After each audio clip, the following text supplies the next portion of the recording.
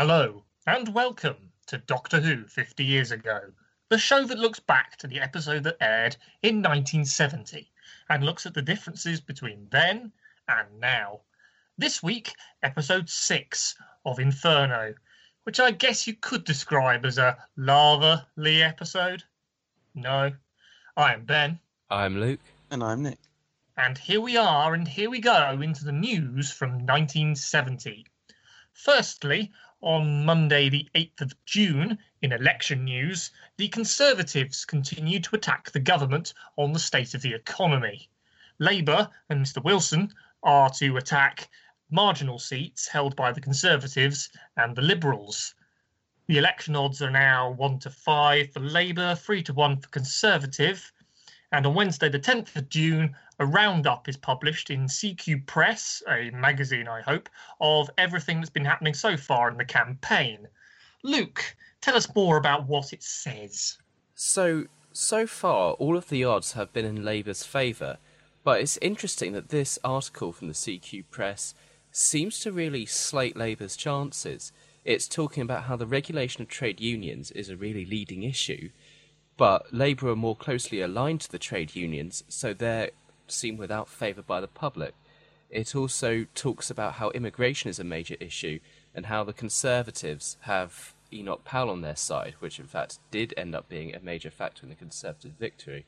If you had only read this article and hadn't gone through the Times articles as we had, you might get the sense that Labour were really starting on the back foot, whereas so far we've seen in the national press Labour kind of having their chance, but this one saying that the mood of the nation is kind of fighting them, which I think is a really interesting analysis.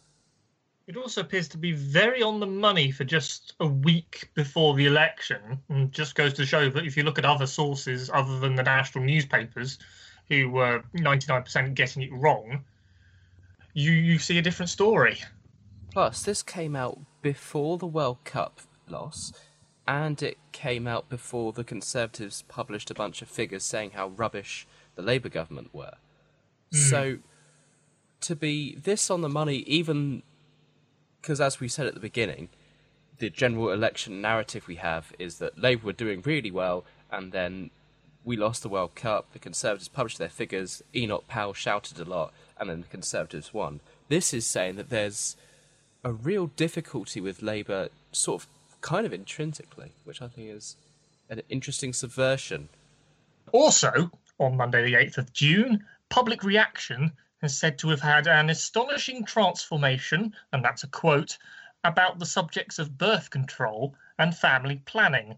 And this is since abortion's legalisation in 1968, and according to the Family Planning Association, who run clinics based on these subjects. They are now facing the task of mass training, research, and educating of the population about this touchy subject.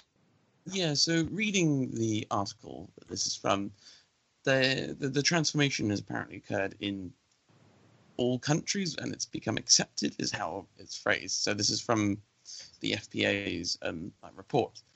We got to assume that all countries, being the ones that they must have surveyed, would have been Western European countries and, the United States and Canada and whatnot, which, shows that once it's been legalized, once that sort of, the idea of that backstreet abortion sort of thing is taken away, people are a lot more accepting of it. I mean, it's never been a popular thing. It's always been a bit of an emotive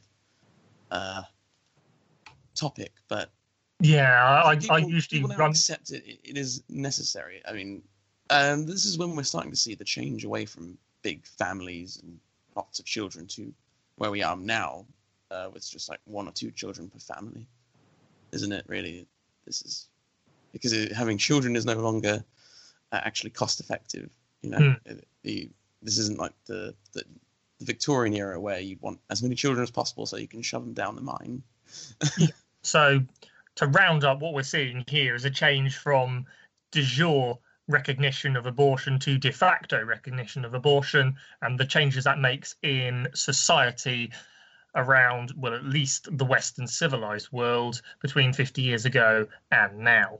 As we say, touchy subject, difficult to really garble words together about, really. especially as this is an entirely male Yes. oriented panel. Yes. So Yes. sorry about that, folks. And finally, on Tuesday, the 9th of June, a national newspaper strike looms. Indeed, we run out of newspapers from Wednesday, which didn't help when we were trying to gather the news from 50 years ago. But intriguingly, the BBC are wondering whether to make a daily programme on breakfast time to compensate for the lack of national newspapers. It's definitely a grab PR quick scheme, which might be connected to how they wanted to do television in the 70s. Indeed, eventually, laws on broadcasting are relaxed so they can broadcast into the middle of the night, much to the technicians' fury for them having to actually, work and turn the transmitters off at 1 o'clock in the morning. And then eventually breakfast television finally gets the go-ahead in the mid-80s. So it's interesting they're thinking about it so early into the 1970s. I'm just looking through the Radio Times genome to see if this actually happened. I sincerely doubt it, because as I say... What was on breakfast time? Does television did not start till like 9 or 10 in the morning or something? Is that it? Pretty much, yeah. 9 or 10 if you're lucky, but I'm thinking 3 p.m. What? 9:30 Yes. you get schools and colleges, Mm. and at 10:45 you get Watch with Mother. At 11 o'clock you have an interval for 5 minutes so you can go and get your tea. At this point, Luke goes on and on through the entire schedule for the day on BBC One. This has been cut for reasons of sanity, but the Radio Times Genome Project has it all, if that's your sort of thing. And then at 3 a.m, close down. Yeah, okay, no breakfast. Television wasn't really touched. Yeah. There we are. Wow. They were trying to fill the gap, and then obviously the night time finally goes in. But it's again the same banal programming until at least 3 in the afternoon when the kids come home. So it's just a case of the expectation was like everyone would be at their breakfast table with a newspaper, so they wouldn't switch on the TV. And Yes. that's what it is that? And I think that's quite enough of news.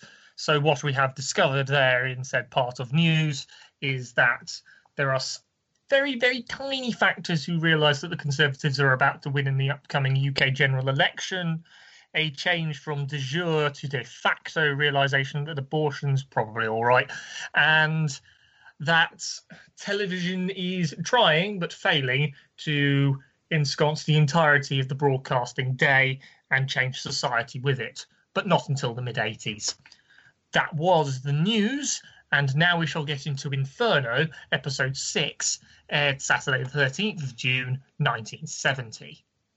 It's a race to save the Doctor and the universe that we know and love from collapsing in the same fate that is befalling the fascist universe. I'd love to say that this is a resounding rejection of extremist tendencies, but considering that the normal Doctor Who universe was going to drill to their deaths anyway, perhaps not. What I do know is that the tension is built up very nicely to the final catastrophe. Even though I was willing the plot to be pacier than it was, it still did what it had to do very well. Yeah, no, this was probably the episode I was looking forward to the most in rewatching this serial, because the ending of this episode is just Legendary. astonishing. It's so good. And has been commemorated in a not very good pun at the start of this podcast. Larvely. Very true. Yeah, it is Lava Lee. That was my idea, not Ben's, so you can blame me. And indeed, we shall. Yes, sorry. What I found so interesting about this one, it relates to something that Ruth Dombey, leader of Sutton Council, wrote in her 15th of May column. She said about coronavirus, if this was a sci-fi film, people would be ripping themselves apart. We wouldn't see the massive volunteer effort and people trying to pull together. And I think it's interesting in this one, the brigade leader is really the only one who's fighting, helping the Doctor. You've got... Oh, just to say, like, that's also what Charlie Brooker said on his antiviral wipe. Was it? I haven't watched it yet. What did you say? He was saying pretty much the same thing about how if coronavirus was in a film, people would be tearing each other limb from limb. And he put on a little earnest hat, and he like hated it, but he was like being nice for like a second. Oh, I see. It's possibly a point of note because ultimately, yes, you do have to dramatize drama because the only positive thing you're going to get out of this coronavirus crisis is the patriotism of staying at home, and so therefore it's only useful as propaganda. Otherwise, it's exceedingly boring. Yeah, look, yeah, you're right. Where it's only the brigade leader that becomes unhinged and doesn't want to help. The others all decide they might as well help the doctor. They don't tear each other limb from limb, do they? Exactly. The story is about goodness in the face of inevitability, and I find it somewhat reassuring that back here, most of the people are actually rather cooperative and nice about it. It is an episode of volcanic proportions, and we shall go into it in greater detail. The Primords attempt to gain access to the brigade leader's office, but our remaining humans have a fire extinguisher and use it to escape. Their plan is to fix and reroute the nuclear power, keep the Primals at bay with coolant, and therefore get to the TARDIS, and so the Doctor can leave. The brigade leader, Section Leader Shaw, and Petra begin to head for the power room. Meanwhile, in the other universe, the Brigadier learns of Sakif's vanishing, and he's terribly irate. Makes Benton drag Starman in to listen to him and tries to delay the project with no success. Liz continues to hope that the Doctor will turn up, having to keep Sutton at bay and tell him nothing. The bits I've brought up here is Starman calling Sakif an old woman and basically saying that he's going to win the argument in the end. Yeah, no, there's a few comments a bit in this early section which are kind of like things you wouldn't hear on television now, or a character say, like Sutton says the natives are getting restless again. I mean, don't think you'd hear a character you're supposed to be rooting for say something like that. And it's very empirical in a fascist universe. Another thing I was thinking, the Doctor says about having a weapon in this scene, and then Liz replies, "Well, I have the pistol still." And the Doctor goes, "No, fire extinguishers." And this is a running theme here with Liz and her pistol that we will come back to later on. In the alternate universe power room, Petra begins to work on rewiring the whole power complex, no biggie, with the section leader Shaw and brigade leader as company. And the latter is continuing to bully people, as is his wont, and he has his own special plans for the Doctor. But even alternate Liz is beginning to take the Michael out of the brigade leader.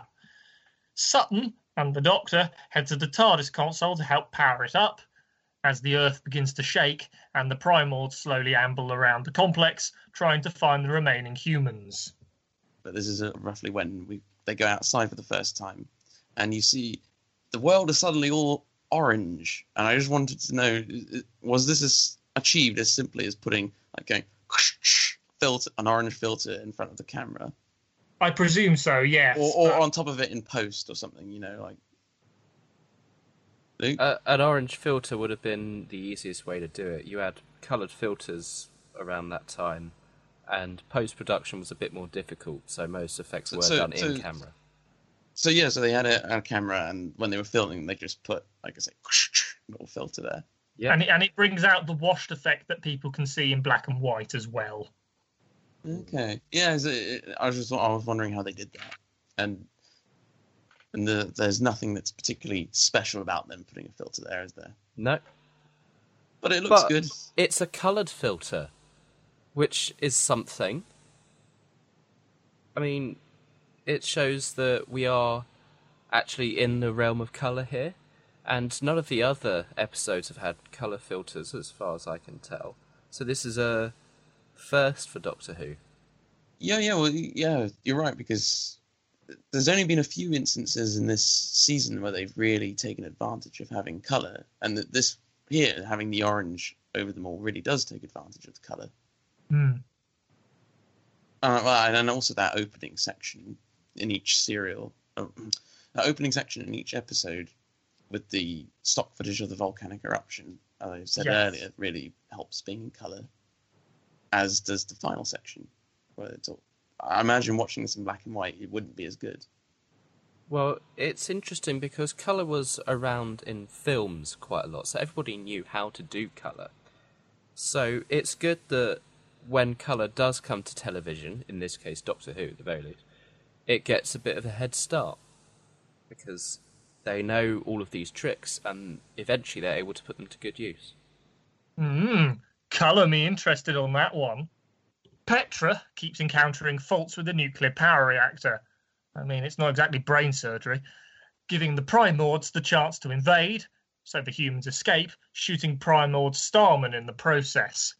The humans wobble their way along unstable ground to the Doctor and Sutton. The brigade leader is not happy with the failure of their escape and has a mild breakdown. Sutton croons to the brigade leader and the two eventually have a fight, which gives Petra the chance to slip away back to the power room for one last go at rewiring. Remember I mentioned Liz and the gun? Her little pistol? I do Here remember. it comes up again.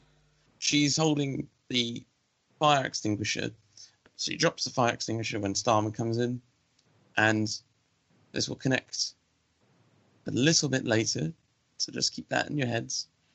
So, on another point, it's during the Sutton and Brigade Leader fight that I noticed a very interesting piece of symbolism on the Brigade Leader's uniform. He has oak leaves on his shoulders.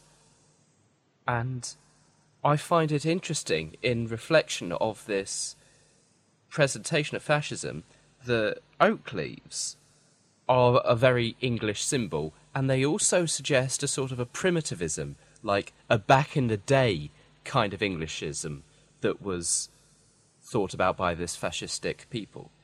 And so I know it's not the same ideology, but back to basics? Yes, to an extent. And I'm wondering how much this might connect to Enoch Powell's view of immigration and also Nigel Farage's view of immigration, where we have to have this sort of core English ideal, and that's what we need to be thinking about. And so it's interesting that the pro-English Republic uses that sort of same line of argument if we take this oak leaf as its sort of symbol might suggest. Sutton and Petra manage to avoid the still-alive Primord Starman and rewire the power. The Doctor gets ready to take off, but the brigade leader holds him at gunpoint. Section leader Shaw shoots him down. The Doctor continues to draw power, but the drill head explodes, the world cracks open, and everybody dies. That's a nice cliffhanger for you. In fact, it's probably the most exemplary cliffhanger of the 1970s, question mark? Well, before we get to that, I've been talking about Liz and her pistol and fire extinguishers.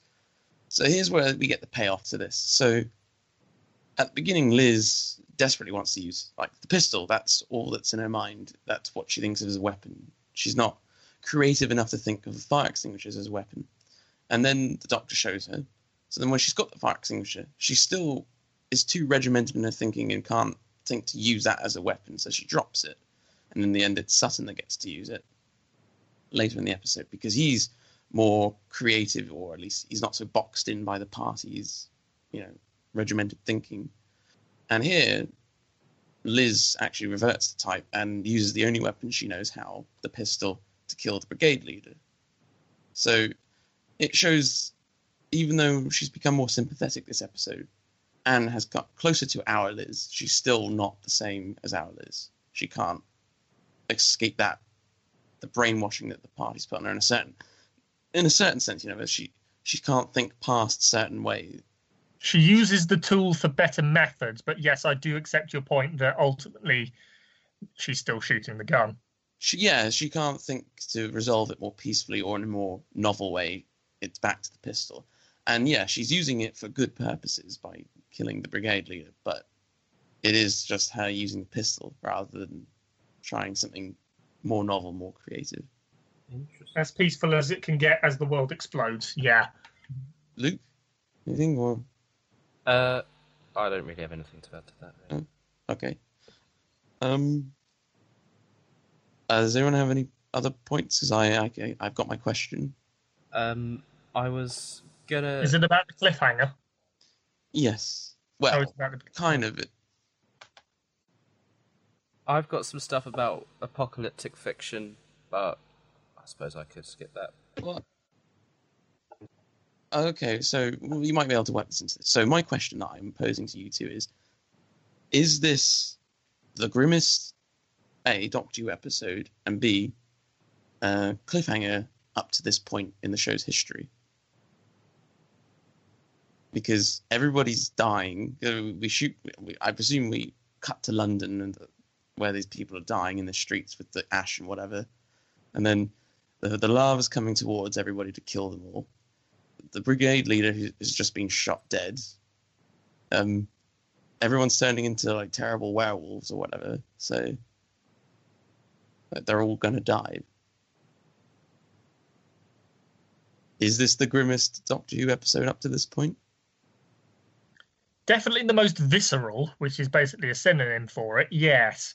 The only one that I can draw to, and that's not even a cliffhanger, is obviously the actual titular Massacre of St. Bartholomew's Eve, which of course I was going to bring that one up because I like it, partly because of how blooming grim it is and of the touchy, sensitive nature subject it is of religious zealotry.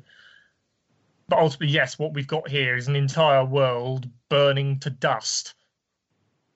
I was thinking about the Ark, where you actually see the Earth die, but that's just sort of oh look, there's a thing on the screen of the Earth dying, ooh, as opposed to seeing people's flesh melt.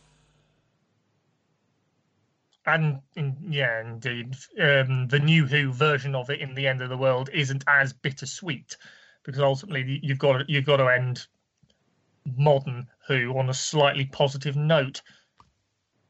Yes, lest you traumatise the audience. So, Vincent commits suicide. Don't worry, he drew a picture for Amy. That kind of thing,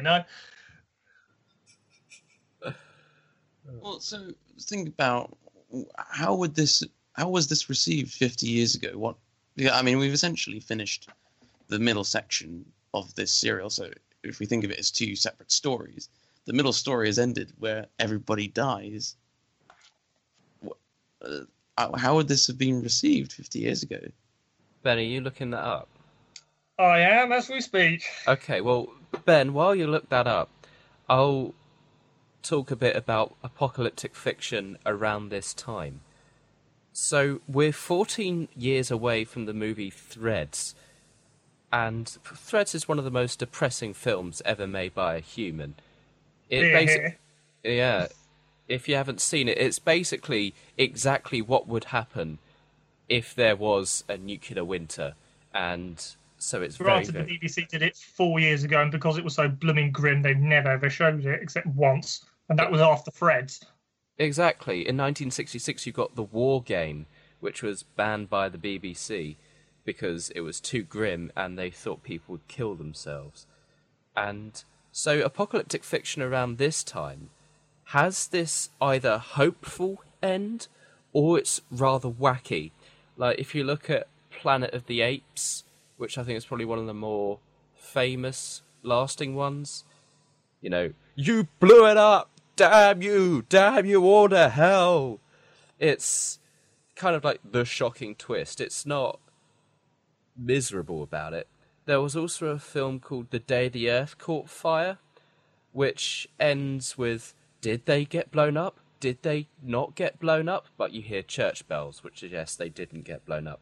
Interestingly, in that particular film, the Earth starts spiralling towards the sun, so they have to detonate nuclear bombs in Siberia in order to get the Earth back into orbit. That's a stupid film. My point is that it's interesting that they managed to get away with this amount of misery in a family show, and it shows how Doctor Who is moving further into that more adult zone just before we get the unit family, and that happens. So halfway through the serial, the Programme Review Board says, well, the head of the Programme Review Board says that he feels that Doctor Who has gotten more grown up and the Doctor is too real, forcing the production office to defend their casting of John Pertwee. But then the recently appointed head of serials at the end of the serial says, "Well done, you held an audience." So obviously it didn't deter the regular audience from going away, and it was a warm summer. And so ultimately what we can see here is this is a sci-fi show grounded in realism, as we can see in Doctor Who, both 50 years ago and sometimes nowadays. Thank you very much for watching. You can find us on Blogspot, which redirects to iTunes. Leave positive comments there, it really helps. You can also find us on Facebook and YouTube, where you can like, comment and subscribe. We shall be back next week with the final episode of Inferno, the final episode of Season 7 of Doctor Who, where, unlike in our universe, the day might still be saved. Until then, I've been Ben. I've been Luke. And I've been Nick. Thank you, and goodbye.